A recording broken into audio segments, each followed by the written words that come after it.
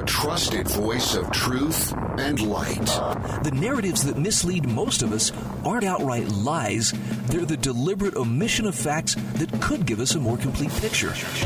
And a rally point for those who've accepted the reality that they are not sheep. The world needs your leadership, and the essence of leadership is using your influence wisely, wherever you happen to be standing. This is the Bryan Hyde Show. Well, hello there, and welcome to the show. This is where we revel in wrongthink, and lest we need an explanation for that, can I just briefly lay out? There are so many people anxious to tell us this is what you can think. Not that, but only this. And frankly, I'm one of those people who is just very committed to the idea of clear, independent thought, even if it means you march to a different drum than 99.9% of the other people. As long as your behavior is peaceful, who cares? So that's one of the unofficial slogans of the Bryan Hyde Show is we revel in wrongthink in that we challenge the narratives that are being foisted on us day in and day out. We question the conventional wisdom. And it doesn't mean that we have all the answers or that we have cornered the market on knowledge. It just means that we're courageous enough to ask the questions that we're not supposed to be asking in a never-ending quest for clarity. I hope that makes sense. Anyway, I'm glad you're with me today. Let's dive right in. I've been talking a lot with my wife about the upcoming school year, and boy, is there a huge question mark hanging over her head right now as to how this school year is expected to unfold. And I can't blame her. With the COVID-19 guidelines, she and other educators, she's a seventh grade math teacher, are looking at what is going to be required in terms of social distancing, the kids being masked, in terms of the teachers are going to have to wear shields everywhere they go. It's very daunting to say the least. And I'm not trying to point fingers, so please, this is not, her administration is just totally up in the night. Everybody's doing the best they can to try to meet the situation as effectively as possible. But there are a couple things that are working against them. Number one, the virus is not something you can actually hide from.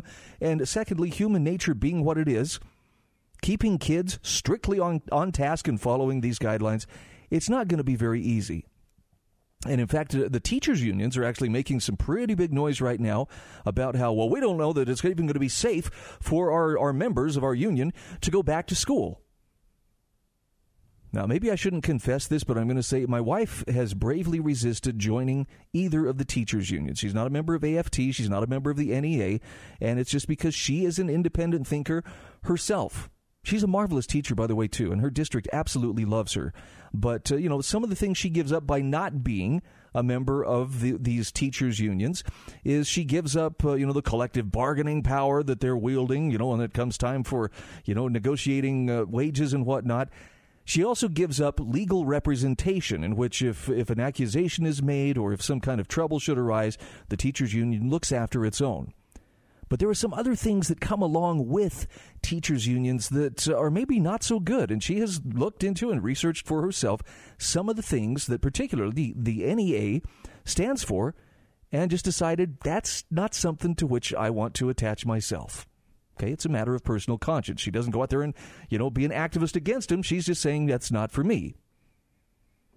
And as I looked over a letter that was sent out, signed by members of, actually by the presidents and the leadership of both the AFT and the NEA, I'm really starting to understand what it is that she was concerned about.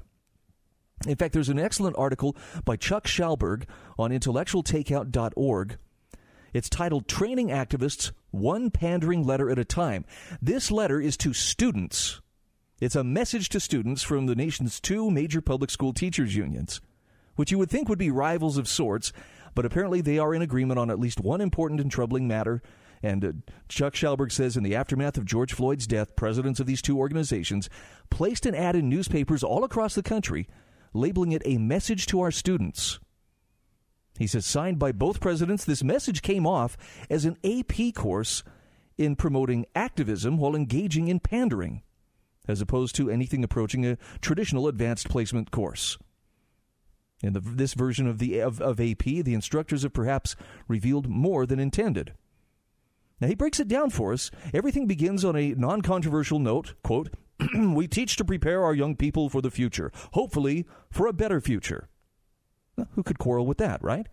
Yet the trouble starts shortly thereafter in a series of sentence fragments. We teach them to dream, to think, to engage, to act, to make a difference, to lead. Now still, he says, who could object to the sentiment expressed in each fragment? The heads of these teachers' unions surely wouldn't presume that they are the only instructors in classrooms. That quickly becomes apparent as the message shifts into full-scale pandering by resorting to nothing less than a full sentence, and often our students teach us. The obligatory line that invariably goes something like this: I learned just as much from my students as they learned from me. He says what we soon read from these union officials is that they have learned that students often take the lead in movements for social change. Perhaps this even happens courtesy of a little shove from their teachers. This stretches back to the student lunch counter sit-ins of the early 1960s and extends to those protesting for social justice in the wake of the murder of George Floyd by a police officer. By the way, if you think back about 3 years ago, remember the Parkland, Florida high school shooting?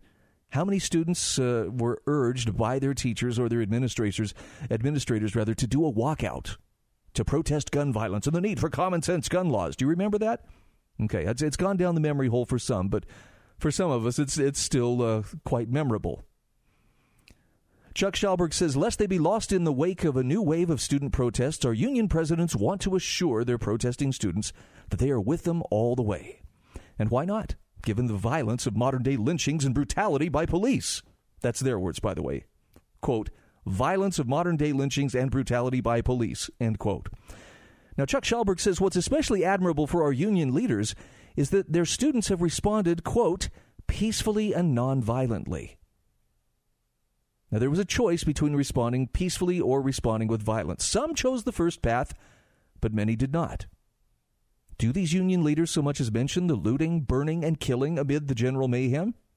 Not once. Instead, they launch into a brief history of the successfully nonviolent efforts of Mahatma Gandhi, Martin Luther King Jr., in fact, they deploy a full sentence as they continue telling their less-than-full story, nonviolence is the weapon of the strong. Perhaps so, says Chuck Schallberg, but doesn't that imply that violence is a weapon of the weak? Are the looters, arsonists, and rioters of recent weeks evidence of that? Now, clearly, the lessons of Gandhi and King were not much in evidence in the aftermath of Mr. Floyd's death. They certainly weren't learned by many student activists, nor have they apparently been learned by the union leaders who would presume to teach them and learn from them. Continuing to play the role of teachers, these union leaders declare the country to be in the midst of three crises: an immediate health crisis, an accompanying economic crisis, and the continuing crisis of the failure of the American justice system. And he asks, might there also be a spiritual crisis, not to mention a family breakdown crisis? If so, both go unmentioned in this message. Now, it should almost go without saying that the two union presidents believe that these three crises have been aided and abetted by a certain unnamed sitting president of the United States, whom they pillory in their letter. To remove any doubt, this would be the president who, quote, threatens to deploy military forces to quash protests. In the face of such threats, students are praised for not being deterred from their allegedly nonviolent protests. Specifically, they're praised for persisting with peaceful protests throughout our land. Now, nowhere in this message is there any mention of the violence that has besieged our cities. Chuck Schallberg says perhaps some comfort can be taken from their silence. At least their pandering didn't take them to the point of praising it, but it ought to have been mentioned and condemned. As matters stand, our union heads have apparently concluded that the only perpetrators of violence within the country are the police and the president. And their solution to this violence is to hope that students will use their power and voice to continue to raise awareness and organize. So long as schools remain closed, well, they'll likely have plenty of time to do both. What if schools open? Well, Chuck Schallberg says then teachers will have a captive audience to help ensure students' collective awareness remains raised. After all, an election looms, and what are schools if not a tool for getting their favored politicians into office? As that election approaches, he says the presidents of the NEA and AFT seem to have a pretty good idea as to what their true mission really is. They've inadvertently stated as much in a message that manages to give concerned adults a few darn good reasons to consider keeping their children out of union clutches. Again, this is from Chuck Schallberg, teachers union addresses activist letter to students, training activists one pandering letter at a time. By the way, I have a link to the letter as well as to Chuck's article, and they will be in the show notes, which you can access at thebryanhydeshow.com. And speaking of schooling, I know a lot of people are deciding, well, are we going to keep the kids in school or out of school? Coming up in the second hour of the show, I will be visiting with Fiona Harrigan, who is a contributor to Young Voices. And she says, listen, folks, those who are saying the golden age of homeschooling is upon us, Fiona warns, not so fast. This may not be homeschooling's moment. And her explanation for why that is so is actually a really well thought out reason. So I hope you'll join us in the second hour to hear her. We'll take a quick break, and we'll be right back.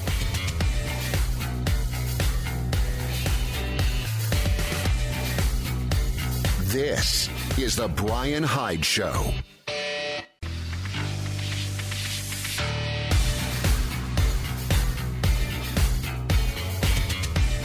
This is the Bryan Hyde Show. Hey, once again, welcome back to the show. Listen, if you haven't subscribed to the podcast, can I just offer this suggestion? Drop by the website, thebryanhydeshow.com. You'll find there is a subscribe button right there, on the landing page. It's easy to find. And, I'm assuming if you have a chance to catch the show live, if you catch it streaming on the Loving Liberty Radio Network or any of the other networks that carry this program, great. But for a lot of people, podcasting just makes sense. I'm happy that you're accessing it however you're doing it, but that subscribe feature is really a remarkable thing, and it will notify you the second that show lands. Every time a new one is posted, you will be notified, and I guess we'll both be better for it. At least that's what I'd like to think. All right, moving on. I know that right now this is a very tough time for a lot of people. The economic repercussions of all the lockdowns are just beginning to be felt. And we haven't heard a lot about evictions and so forth, but I have spoken personally to a number of business owners who, are right there on the verge of destruction. And this is through no fault of their own. It's not like, oh, yeah, they over-leveraged themselves and they borrowed more than they could possibly pay back. No, it's more like government told them, oh, sorry, you don't have preferred status. These businesses are preferred. Notice I'm not saying essential. And you're non-preferred. Because that's really what it comes down to. So through no fault of their own, they're being prevented from going to work. There are employees who are prevented from going to their jobs. And right now, Congress is paying people a lot of money not to work. I've talked to a lot of folks who've said, I actually make more money not working than I do in my previous job. Now, the stress of unemployment is immense. And I'm going to speak just for guys. We tend to wrap our identity up into, that provider persona. So when a man has time on his hands, when he is not actively providing, it gets in our heads. It's a very difficult thing to bear.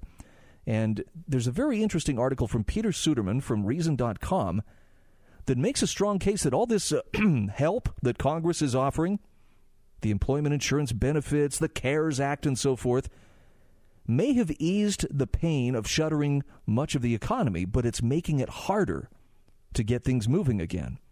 Listen to this explanation.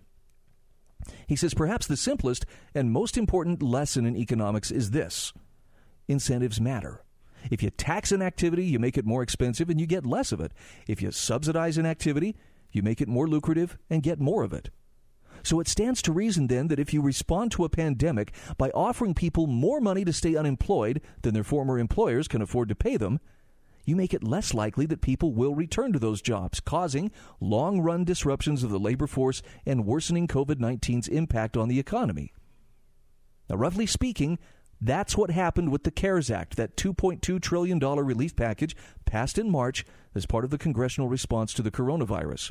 Among the bill's largest provisions was a 4-month federal boost to unemployment benefits, or UI benefits, unemployment insurance benefits, rather, adding $600 a week on top of whatever amount state programs already paid. Now, in a typical state where unemployment benefits often pay around $275 a week, that meant furloughed and unemployed workers could collect nearly $900 a week. In a state like California, which offers as much as $450 per week, 7 days of not working was all of a sudden potentially worth more than $1,000. Now, for people making the minimum wage, this represented a substantial windfall. But even a full-time worker making more than $15 an hour, or about $600 a week, could see a bonus for staying off the clock. Kind of crazy stuff, huh? So you can see where this provides incentive for people not to get back on their feet. A May working paper by a trio of economists published by the Becker-Friedman Institute at University of Chicago found that under the expanded benefit regime, quote, 2/3 of UI-eligible workers can receive benefits which exceed lost earnings. 1/5 can receive benefits at least double lost earnings. So the average replacement rate for all beneficiaries was 134% of previous earnings. Now, in theory, there were coherent reasons for giving workers a financial incentive to stay home initially. Starting in March, state and local officials forced many businesses to close. Those shutdowns fell hardest on service sector employees, many of whom are hourly wage earners. Plus, the coronavirus spread from proximity, including the sort of extended indoor close quarters activity found in many workplaces. The boosted unemployment payments were designed to do two things: provide financial recompense for workers whose jobs were eliminated by government mandate, and slow the spread of the virus by making it lucrative to stay away from other people. Now, the Department of Labor data showed the biggest beneficiaries of the program were the nation's poorest. But over time, the problems with this approach became more apparent. As states began to reopen their economies in May, some employers, particularly restaurants where job losses were concentrated, reportedly found it difficult to rehire workers who were earning more from unemployment benefits than they would make from working. So for an employee making $10 or $15 an hour, the short-term financial incentive was clear: better to stay unemployed and collect unemployment benefits until the federal supplement ran out. Now, although the unemployment rate came in lower than expected, but still quite high, in June, this incentive could have ripple effects long after the pandemic has faded. One of the biggest challenges, even for a healthy economy, is matching workers with employers. So by encouraging people to stay away from jobs they'd previously worked at, the federal unemployment insurance boost destroyed employer-worker matches that had functioned in the past. And this made it more difficult for employers who wanted to reopen to do so. And it removed otherwise capable workers from the labor force, eroding their ties to productive employment. Yes, the UI boost eased the immediate pain of shuttering most of the economy, but it also made it harder to get things moving again. Now, the article goes on to talk about how the expanded unemployment benefits caused other economic headaches. The CARES Act also included the creation of a Paycheck Protection Program, PPP, which compensated some businesses for keeping workers on their payrolls, essentially paying a percentage of their wages if they were kept on staff. That created a conundrum for workers and employers trying to figure out how to best navigate the enforced worklessness of pandemic lockdowns. Furlough employees and let them take the newly generous UI benefits, or keep them on the payroll and apply for government funds to cover much of their salary. At best, it was confusing. At worst, contradictory. The fact that both programs suffered serious implementation failures just made things worse. The PPP was inundated with unanswered applications. It rapidly ran out of money, even after imposing secret caps on the loans it would distribute, and was eventually given a second tranche of funds that were also subject to undisclosed caps and confusing application rules. Unemployment benefits, meanwhile, were paid through clunky state systems, many of which struggled to handle the load caused by millions of newly unemployed applicants. By the middle of May, Florida had processed more than 1.4 million UI claims. Less than half had actually been paid. Not only did the existence of expanded benefits create unintended consequences, some people couldn't even get them. So there were likely to be longer-term political complications as well. It wasn't too hard to see the expansion of UI benefits as a small first step toward a universal basic income, or UBI, or something similar, in which the government gives nearly everyone in the country a recurring payment. In fact, in May, a group of left-leaning senators, including Kamala Harris and Bernie Sanders, proposed a follow-up to the CARES Act that would send most American households $2,000 a month until the economic crisis stemming from the pandemic subsides. Now, never mind that the UI benefits already in place were probably making the economic crisis harder to reverse. UBI critics have long argued that it would disincentivize work by making not working more lucrative. The expanded UI benefits offered evidence in their favor. Similarly, that $600 a week figure chosen for the expanded benefits seemed to presage a different policy argument, one that was focused on the minimum wage. For years, progressive activists have clamored for a $15 federal minimum, $15 an hour for 40 hours a week. That's $60. Although the federal unemployment benefit boost was initially set to run for just 4 months, the depth of economic disruption caused by the pandemic has sparked talk of expanding that time horizon. A $3 trillion coronavirus response bill passed in May by House Democrats actually included a provision extending the expanded UI benefits till the end of 2020, but Republicans in the Senate refused to consider the legislation, specifically citing continuation of federal unemployment benefits as a non-starter. I guess the bottom line is, in the economy, even in a pandemic economy, incentives are everything. We can't forget that. This is the Bryan Hyde Show.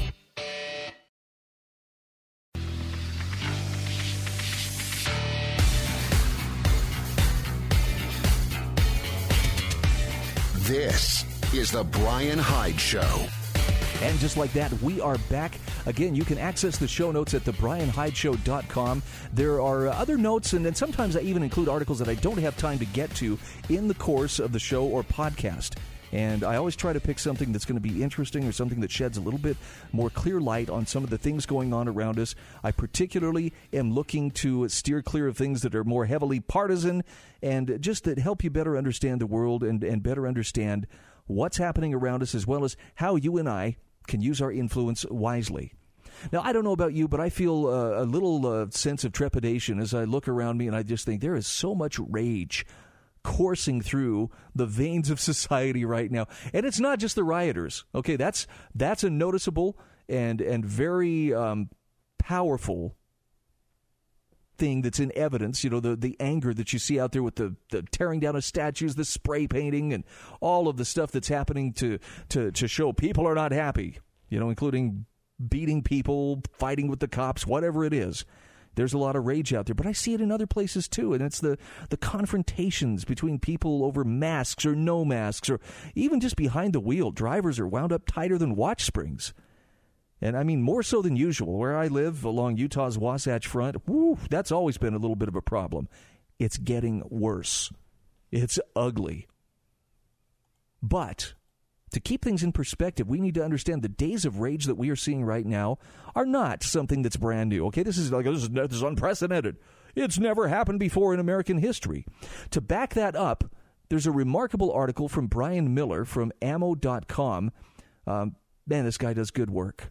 And this is a great historical perspective of the extensive left-wing bombings and domestic terrorism of the 1970s. It's fascinating because some of the gripes that spurred those days of rage in the early 70s are actually quite common with some of the complaints that we're hearing said today.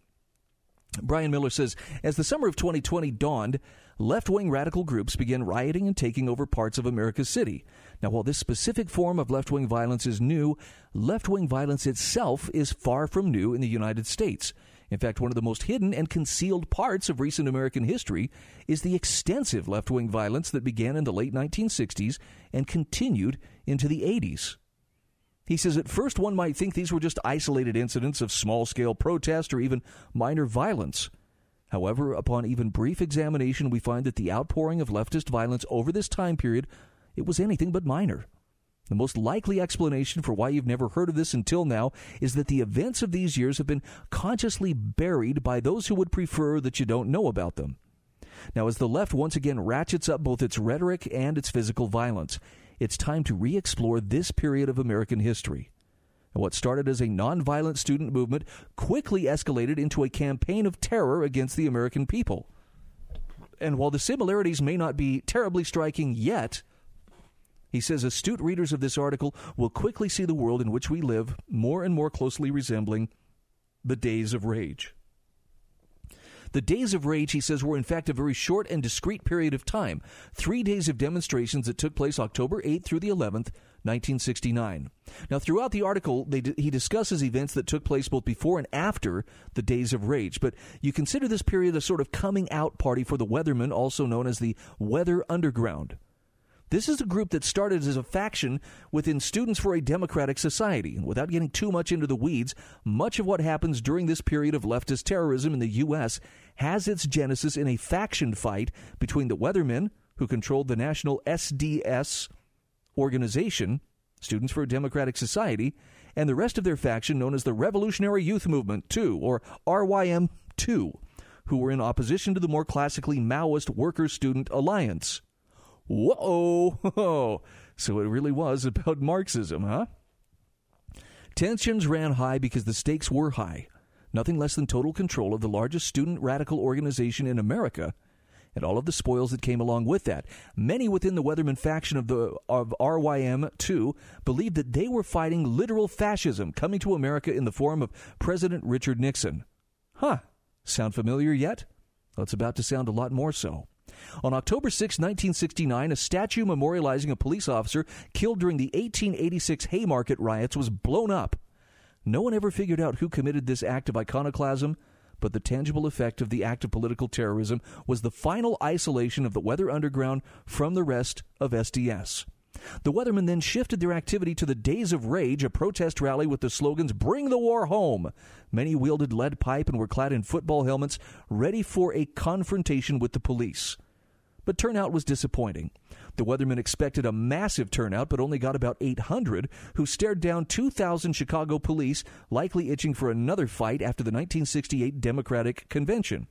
By the first night, 500 had deserted the protest, with about half of the remaining 300 Weathermen being Weathermen from around the country. Abby Hoffman and John Freunds, two members of the Chicago Seven, showed up, but declined to speak and left. The remaining hardcore of Weathermen and their supporters shifted the goalpost to simply fighting the police as constituting victory.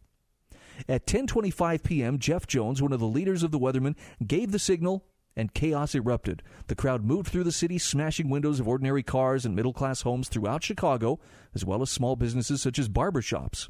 The next day, October 9th, a women's militia comprised of about 70 female Weathermen planned to attack a draft board office, but were prevented from doing so by the Chicago Police Department. The governor called up 2,500 National Guard members to protect Chicago, and protests for later in the day were canceled. The Black Panther Party's local leadership attempted to distance themselves from the Weathermen, describing the group as anarchistic, opportunistic, adventuristic, and custoristic. A lot of istics going on there, right? The next day was the last day of the Days of Rage proper, centered around a march of 2,000 through a Spanish-speaking area of Chicago. The next day, October 11th, the Weathermen attempted to reignite the protests, but were quickly sealed off by Chicago's finest. About half the crowd was arrested in 15 minutes. It was after the events of the Days of Rage that the Weathermen became the Weather Underground and began moving underground, as the name would imply, at a meeting known as the Flint War Council, which was attended, by the way, by Barack Obama advisor William Ayers, taking place between December 27th and 31st, 1969. The Weathermen dissolved their version of SDS, changed their name to the Weather Underground, and declared that they would engage in guerrilla warfare against the United States government. Now, before continuing with the laundry list of terrorist actions carried out by the Weather Underground, Bryan Miller says it's briefly worth explaining their ideology. The Weather Underground was not a classically Marxist nor, strictly speaking, a Maoist group. Their cues came more from the American New Left. Thus, much like the radicals creating chaos in American cities in the 20s, they were far more focused on opposition to the American state, white privilege, and white supremacy than they were in creating bonds across the working class. In this regard, they differed from both the Maoism of the Progressive Labor Party, made up of former members of the Communist Party USA who supported Mao against Khrushchev, and thus had very real ties to the American labor movement, and the so-called New Communist Movement, comprised of younger student activists sympathetic toward Maoism and Third Worldism, but without organic ties to the existing communist left and labor movement. They did not, as some other groups in both Maoism proper and the New Communist Movement did, seek either ties with the American working class, which they largely considered bought off by imperialism, or the official sanction of Beijing, a long-term goal of both Maoists and New Communists. But Bryan Miller says there are three important takeaways from all of this inside baseball.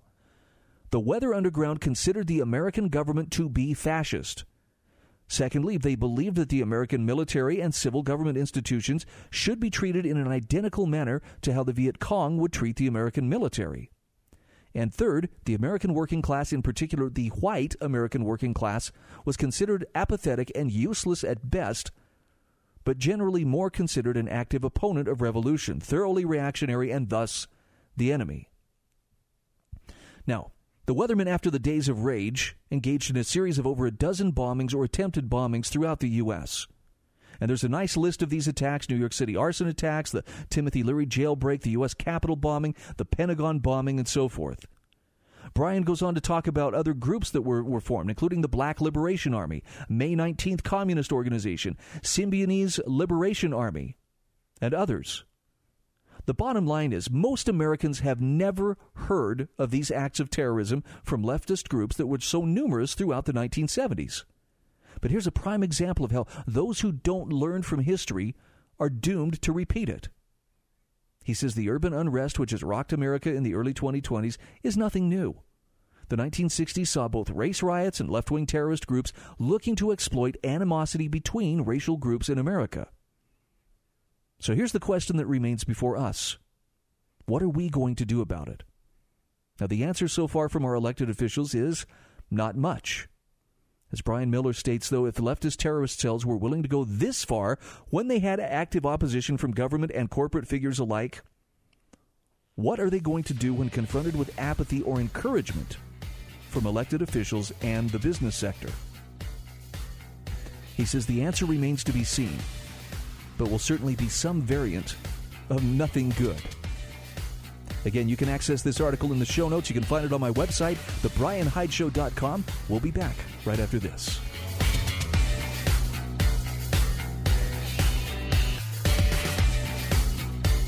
This is The Bryan Hyde Show.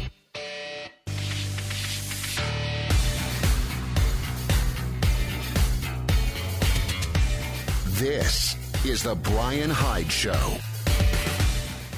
All right, we are back. This is The Bryan Hyde Show. I am Bryan Hyde. Introductions, blah, blah, blah. Going to be opening up the phone lines in the next hour of the show. And again, I have a special guest joining me. Fiona Harrigan will be joining me to talk about how this may not be the golden moment for homeschooling that a lot of us have been thinking it might be. I've kind of been optimistic just because I think it's a very viable alternative. And I like to see choice in how parents educate their kids. But timing and the way that people do it and the incentives that they have to do it actually matters a lot. And Fiona has a really serious explanation that I think is worth considering about how this pandemic is not homeschooling's moment. So join us in the next hour. She'll be my guest. In the meantime, I found a very interesting article that corresponds with a lot of the craziness that we see going on. It's called Markets and Everything. Investors will pay moving costs for companies leaving high-cost, business-hostile states like California, New York, New Jersey, and Illinois. Now, if you're a business owner, maybe you have felt the pinch and you've kind of thought, wow, it's hard. And I think it's hard for people just about everywhere. But in these 4 states in particular, it's crazy. The author is Mark J. Perry, who back in November analyzed the Census Bureau's state-to-state migration data for 2018, top 10 inbound versus top 10 outbound states. How do they compare on a variety of tax burden, business climate, fiscal health, energy, housing, and costs and economic measures? The top 4 outbound states in that year for 2018 were New York, Illinois, New Jersey, and California. And he's got a nice table that helps demonstrate this. You can see this by going to the link, which will be provided in the show notes at thebryanhydeshow.com. Now, the obvious reasons for significant out-migration from those states included things like high taxes, high home prices, high energy costs, business-unfriendly environments, excessive regulation, poor state fiscal health, stagnant job and overall economic growth. State-to-state migration data for 2019 will be released sometime in November. He says, I'll update and post the analysis then. From Joe Vranich, president of Spectrum Location Solutions, Mark Perry says, I learned by email about an interesting new market solution to help companies relocate from high-tax, high-cost, fiscally unsound, and heavily regulated states like California to low-tax, low-cost, fiscally sound, less regulated states like Texas, Nevada, Florida, and Arizona. By the way, they were all among the top inbound states in 2018. Joe recently sent the following email to a number of news outlets. Quote, The horrifying defund the police movement that California politicians are endorsing is likely to cause an upsurge in companies planning to leave the state. That's most likely to add social upheaval to California's harsh business environment, and it may be the final straw for companies that have been undecided about an out-of-state move. In fact, that's most likely to be the case for companies based in San Francisco, Sacramento, San Jose, Los Angeles, and San Diego, each of which has seen civil unrest. He says the news is private investors are now willing to underwrite relocation costs for companies that move from those high-cost, business-hostile states, not only California, but also New York, New Jersey, and Illinois, to business-friendly states where they can enjoy greater profitability and growth. The new program to finance out-of-state moves is perfectly timed for beleaguered companies. California, he says, is our new number one target because the irresponsibility of California's politicians has reached new levels. This year alone, business taxes will worsen, new employee mandates will add to labor and litigation costs, and high electricity prices are a certainty for businesses and consumers. Now, this was followed up in a June 30th, 2020 press release providing details on how this new markets in everything solution will work. This press release says investors are launching a new program that will incentivize more companies to leave California and other states with punishing taxes and regulations like New York, New Jersey, and Illinois in favor of friendlier business climates found elsewhere. As of today, a private equity firm will pay relocation costs, making it easier than ever for entrepreneurs to exit troublesome states. Business owners know they can improve profitability through an out-of-state relocation, but many are reluctant to undertake the costs of moving and finding a suitable building or land. Joseph Ranich, president of Spectrum Location Solutions, said, investors are seeking to provide capital to companies with annual revenues from $5 million to $200 million that are likely to enjoy greater profitability in a business-friendly location.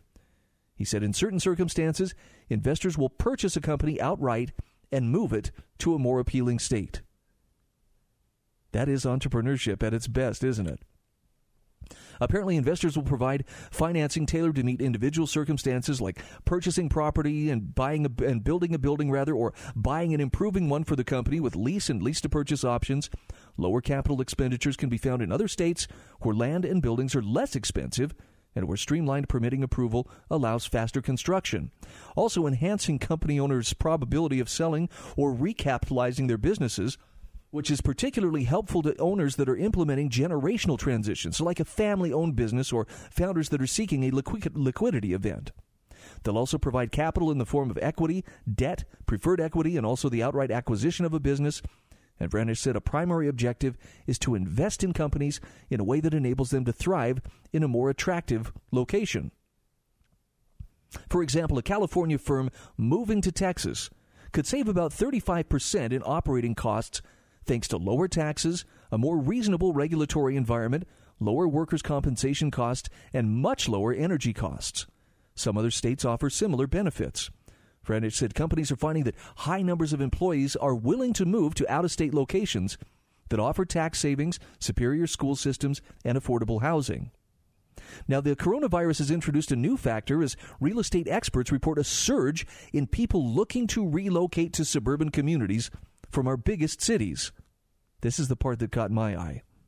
He added the American Enterprise Institute reports that the pandemic's infection rate has been quite low in small towns and cities, so it's no surprise that people are willing to move to places that reduce exposure density and where infection appears less likely.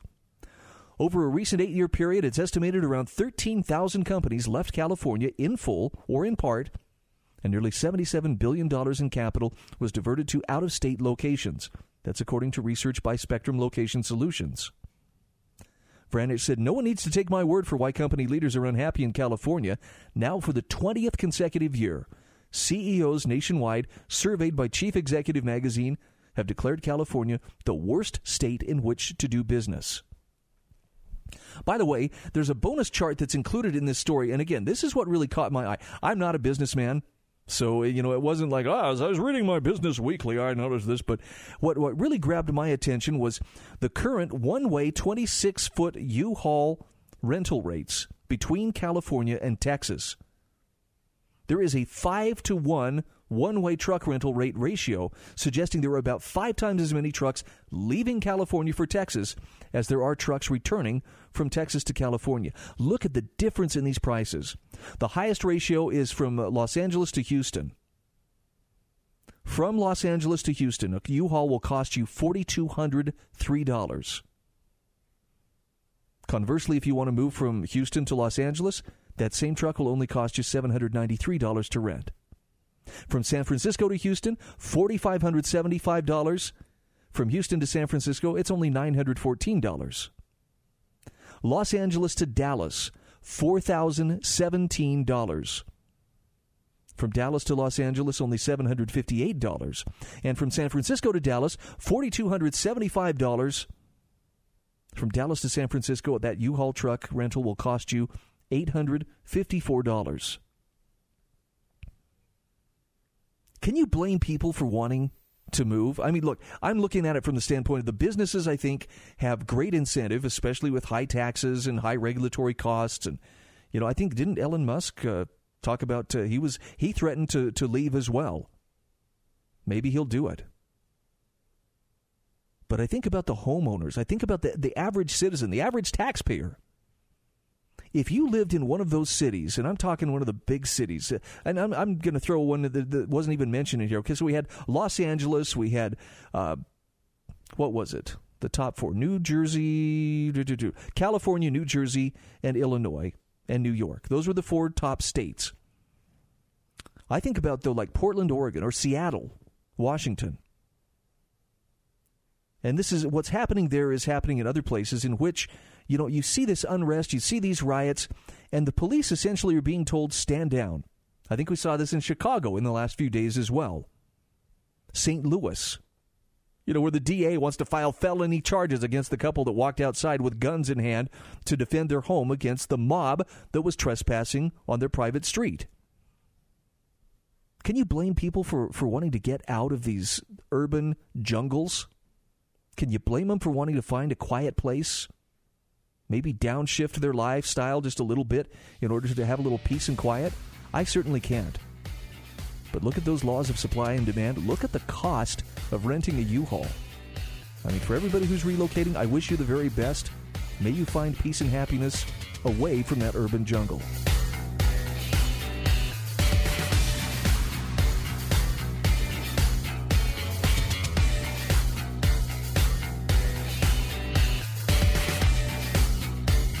This is the Bryan Hyde Show.